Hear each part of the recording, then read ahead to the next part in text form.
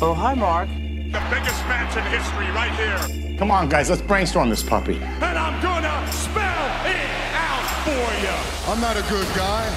I'm afraid I've got some bad news. Hey guys, Liam here. This Backlash review was recorded last week, before the events of this week's TV, just to kind of explain why we don't know some of the more recent developments. Enjoy the show. Oh, and this was all Jimmy's fault, and I'm not just saying that because he's not here. Okay, past version of me, floor is yours.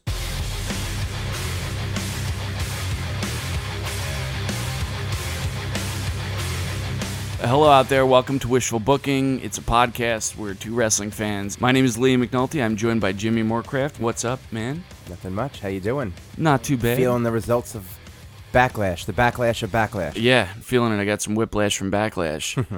A lot of it.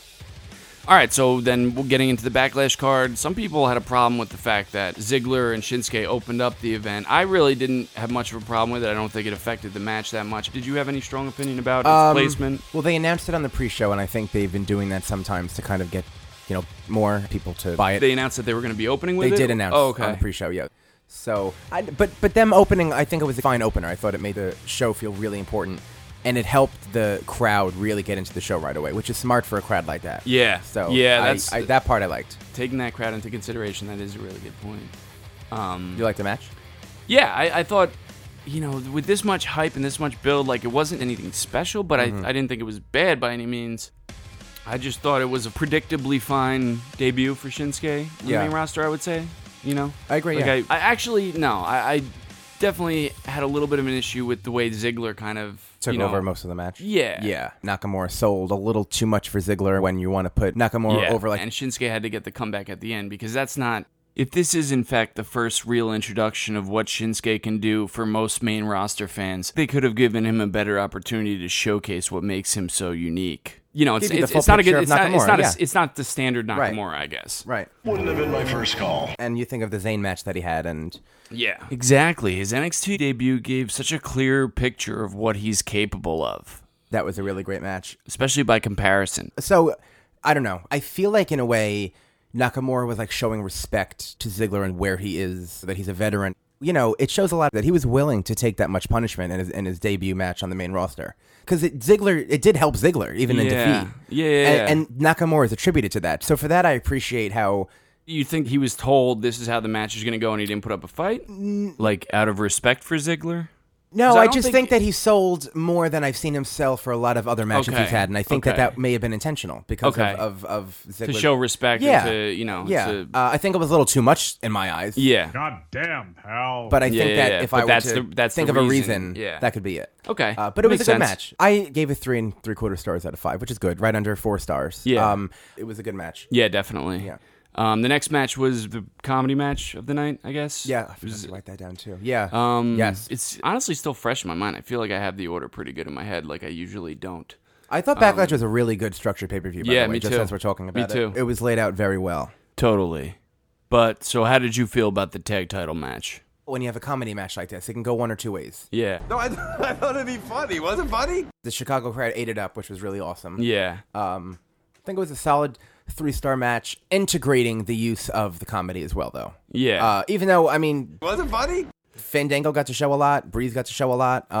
Yeah, I thought they got it was they a got really a lot good done, match. all things considered. It was a good match. Yeah, definitely. The finish kind of came out of nowhere. It did. Didn't expect it to end where it did after that super kick. I kind of wish the Usos cheated in a way, because then this week on SmackDown, we had Breeze and Fandango beat each member in 10 seconds, and then they got another match. And they lost. Which I feel like you could have maybe built up again. But yeah. I'm kind of starting to think that now that they lost again, it's over, and now the New Day are probably going to face them at Money in the Bank. Face the Usos. Yeah, because New Day returned on Talking Smack. I don't know if you even know that. Yeah, I knew that. I didn't see Talking Smack, but I heard. But I'm a little worried about Breezango. I could see them in a feud with Jinder Mahal's groupies, because Jinder Mahal did an interview actually saying that the Singh brothers are going to be a tag team on SmackDown soon.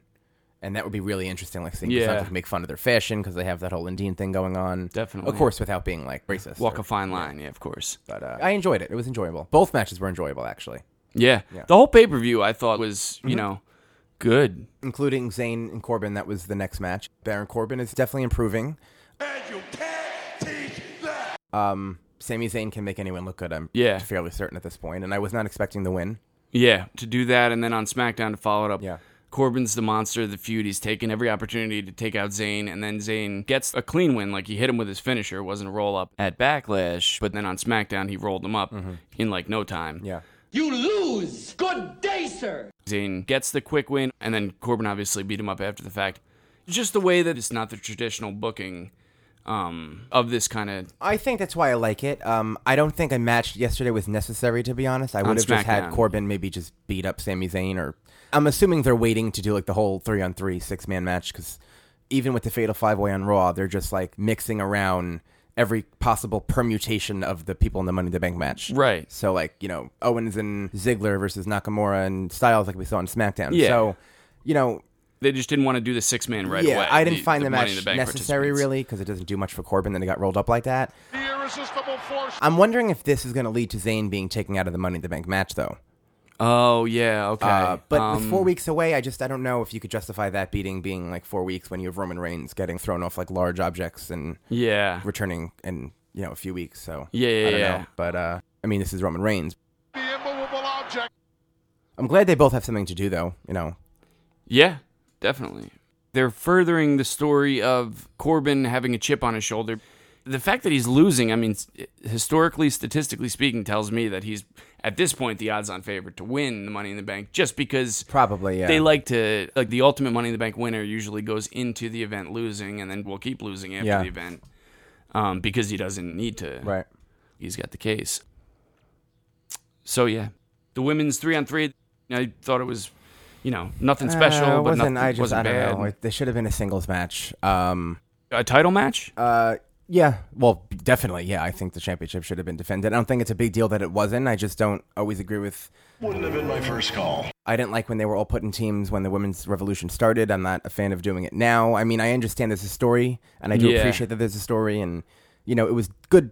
You know, women's wrestling, I gave it 2 3/4 stars out of 5, but a lot of that is a lack of significance. Yeah. You know, there was no exploration of Charlotte.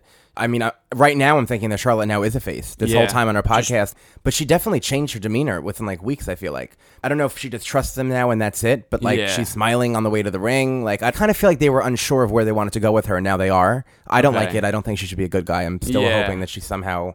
I'm not a good guy. I mean, next week there's going to be a fatal 5-way to determine the number one contender, get Money in the Bank, even though I was hoping for a women's Money in the Bank match. So I don't think that's happening. But I liked how Natalya got the win. Yeah. That was interesting. And Carmella, I feel like, beat Naomi twice now on SmackDown in the past few weeks. So I thought they were going to be building to Carmella and Naomi, and then a women's Money in the Bank match with like Lana in it as well. So I don't know who... I'm trying to think who's going to win the number one contenders match, because that's what I'm more interested in than anything that they're doing right now.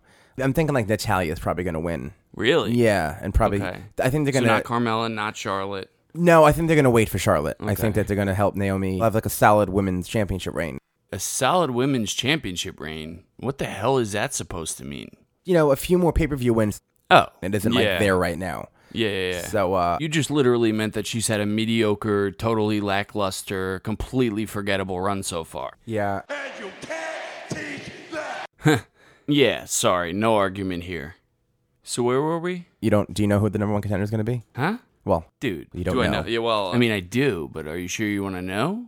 You don't know. Last time I talked to Vince. Yeah. Who do you think should or will? Well, Asuka should, so that basically rules her out. And who will? I honestly have no idea. I agree with you that it seems like they now have a better idea where they're headed than when they first did the shakeup. But I don't know. I don't know where that is. It's hard to see. There's too many like variables at play. You know? Best guess, whoever will ultimately contribute to the least exciting, most predictable title match at Money in the Bank. I just think a women's Money in the Bank match. I don't know why they didn't do it, because I would have had Lana win. Yeah. You think it's completely off the table for this year? Well, you got the 5 women. One of them's going to win the shot. That's going to leave 4 women. 4. But if you bring up Lana, that's 5. And Asuka, 6. I mean, that's not going to happen. No, well, no, I did think that when Ember Moon was still in the match, I thought that Asuka's going to lose the title, and then they would have a 6-women Money in the Bank match. Yeah. I don't think Asuka's going anywhere, and I don't know. I don't know why they're not going all in with the women's Money in the Bank. People want it, and I mean, I guess maybe they still could, but less competitors. I would even do like a ladder match with all of them. Yep. Just put all of them in a ladder match. How is that not what we're already talking about? Not even for the Money in the Bank briefcase, just hanging the women's championship up. Oh, really? Yeah, I mean, yeah. Been done with Seth Rollins. Seth Rollins and Ambrose had a ladder match at Money in the Bank. There's still a chance they could do something like that, depending on, say this 5-way ends in a no contest or a muddy finish, and then they just wind up putting the title. It is elimination. Well, and it's elimination. So it's elimination. I didn't catch that detail. Okay, so then forget what I just. Forget what I just said. So if anything, it'd be like a triple threat match. Yeah, it'll come down to 2, and then And now the best match of the night. Yeah. Well, I mean, we could have said that going into it, but yeah. You're talking about AJ. I thought Nakamura Ziggler had a chance to rival it. Yeah, okay. And before in the going end, in, it probably didn't. No, yeah, even I gave it 4 1/4. See, I like the finish. I think that it was a little obvious that Styles was intentionally getting his foot stuck in the ending spot. Yeah. But if you take that away, it was a really creative way to keep the feud going. Definitely. Protecting both of them perfectly. Yeah. So, and the rate they worked, it was awesome. It was and amazing. It was so good, and you can even tell that they could do so much more. Oh yeah, definitely. Those two, absolutely. And I think part of that too is, they still have the title match yet to come, so they don't want to. You don't want to take all the air out of the crowd just doing all the crazy shit, in the AJ Kevin Owens match, and then the crowd is like completely deflated by the main event. So I feel like that's part of it too. Yeah, that they were intentionally holding back for that reason. Yeah. Like they wouldn't if they were the main event. How long did you think it was? How long do you think it was? Good question. Just because the 2 best matches of the weekend have been Dunn Bate and Styles Owens, and we talked about how Dunn and Bate was 15 minutes, but it felt like so much longer. Yeah, I would definitely say 20, 25 minutes. Yeah, it was 20 minutes. Okay. But I feel like it was shorter than Bate and Dunn. I don't know why. Yeah, it's not a bad thing. I would have probably guessed it's not a bad Dunn thing. I just feel like it was. They just got a lot more done. And Bate. Absolutely. I'm clever. Which they did not get accomplished in Harper and Rowan, which was unnecessary. Oh, yeah, we can't. And okay. Just. Unless you had more to say about Owen Styles. No. I mean, what more is there to say? No, they're going to have another match, obviously. And the feud's going to continue. Yeah. And these guys are both amazing. So, But yeah, Rowan and Harper seemed like they had some idea what they're doing with these two, or at least with Rowan from Talking Smack when he showed up with the mask. And they did that on the pre-show, too. Kind of had his character, and on the pre-show that they embellished on a bit. What was the point of this, though? I mean, like, what's being accomplished? Harper won at Backlash. It's like, all right, so that just undoes anything they started. They haven't even done anything. Well, you make the argument that they're tied one apiece, really. I mean, it's the standard 50-50 lazy booking by them. It's all it is. Yeah. I don't have faith in them to really go anywhere with it. What you would guess, based on what's happened so far, is going to happen, I think, is that Luke Harper will win the 3rd match, and they'll continue knowing they want to prioritize him, but not really ever having anything for him. And Eric Rowan, basically the same, but to a much lesser degree, because he's a lower priority. Yeah, I would love to see Harper and Owen for the United States Championship. That would be awesome. I would also think that would definitely deliver. I was wondering why they announced the Money in the Bank competitors like that, because I think almost every year they had qualifying matches, which made it more important. Well, at least feel more important. I now understand with the brand split that you would have Kevin Owens versus Sin Cara and Shinsuke Nakamura versus Victor from the Ascension, so it would be not as believable. Yeah.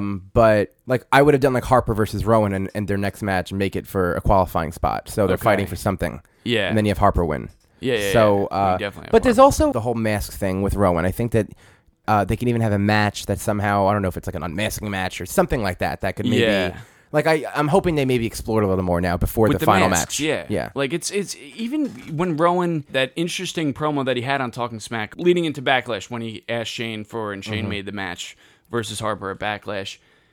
It's interesting what he's doing with the masks, and he's definitely showing a different side of his character and personality.